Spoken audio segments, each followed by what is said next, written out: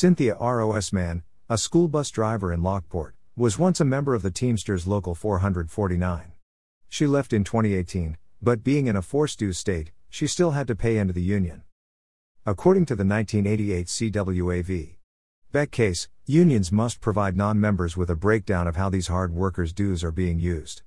The Teamsters failed to do this. And by not providing her with the information, the union was able to make sure R.O.S. Mann and workers like her couldn't argue against how much they're paying into the union. So in September of 2018, Cynthia R.O.S. Mann filed federal charges against the union in order to be able to exercise her right to union information. The union agreed to enter into a settlement in order to avoid worse repercussions, but within a year, they were falling back and failing to keep their word.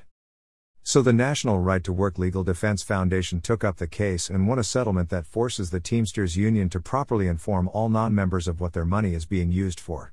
This way, workers have access to important information and can use that information to argue against dues amounts if they deem the amount unfair.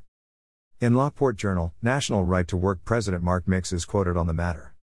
Greater than although this favorable outcome for Ms. R.O.S. Mann is good news, no worker should have to battle union bosses for years just to get basic information on how the union is spending their money, and on how they can contest what union officials force them to contribute just to keep their jobs, commented National Right to Work Foundation President Mark Mix. All American workers deserve the protection of a national right to work law, which would ensure that no worker could legally be forced to pay dues or fees to a union boss just to get or keep a job.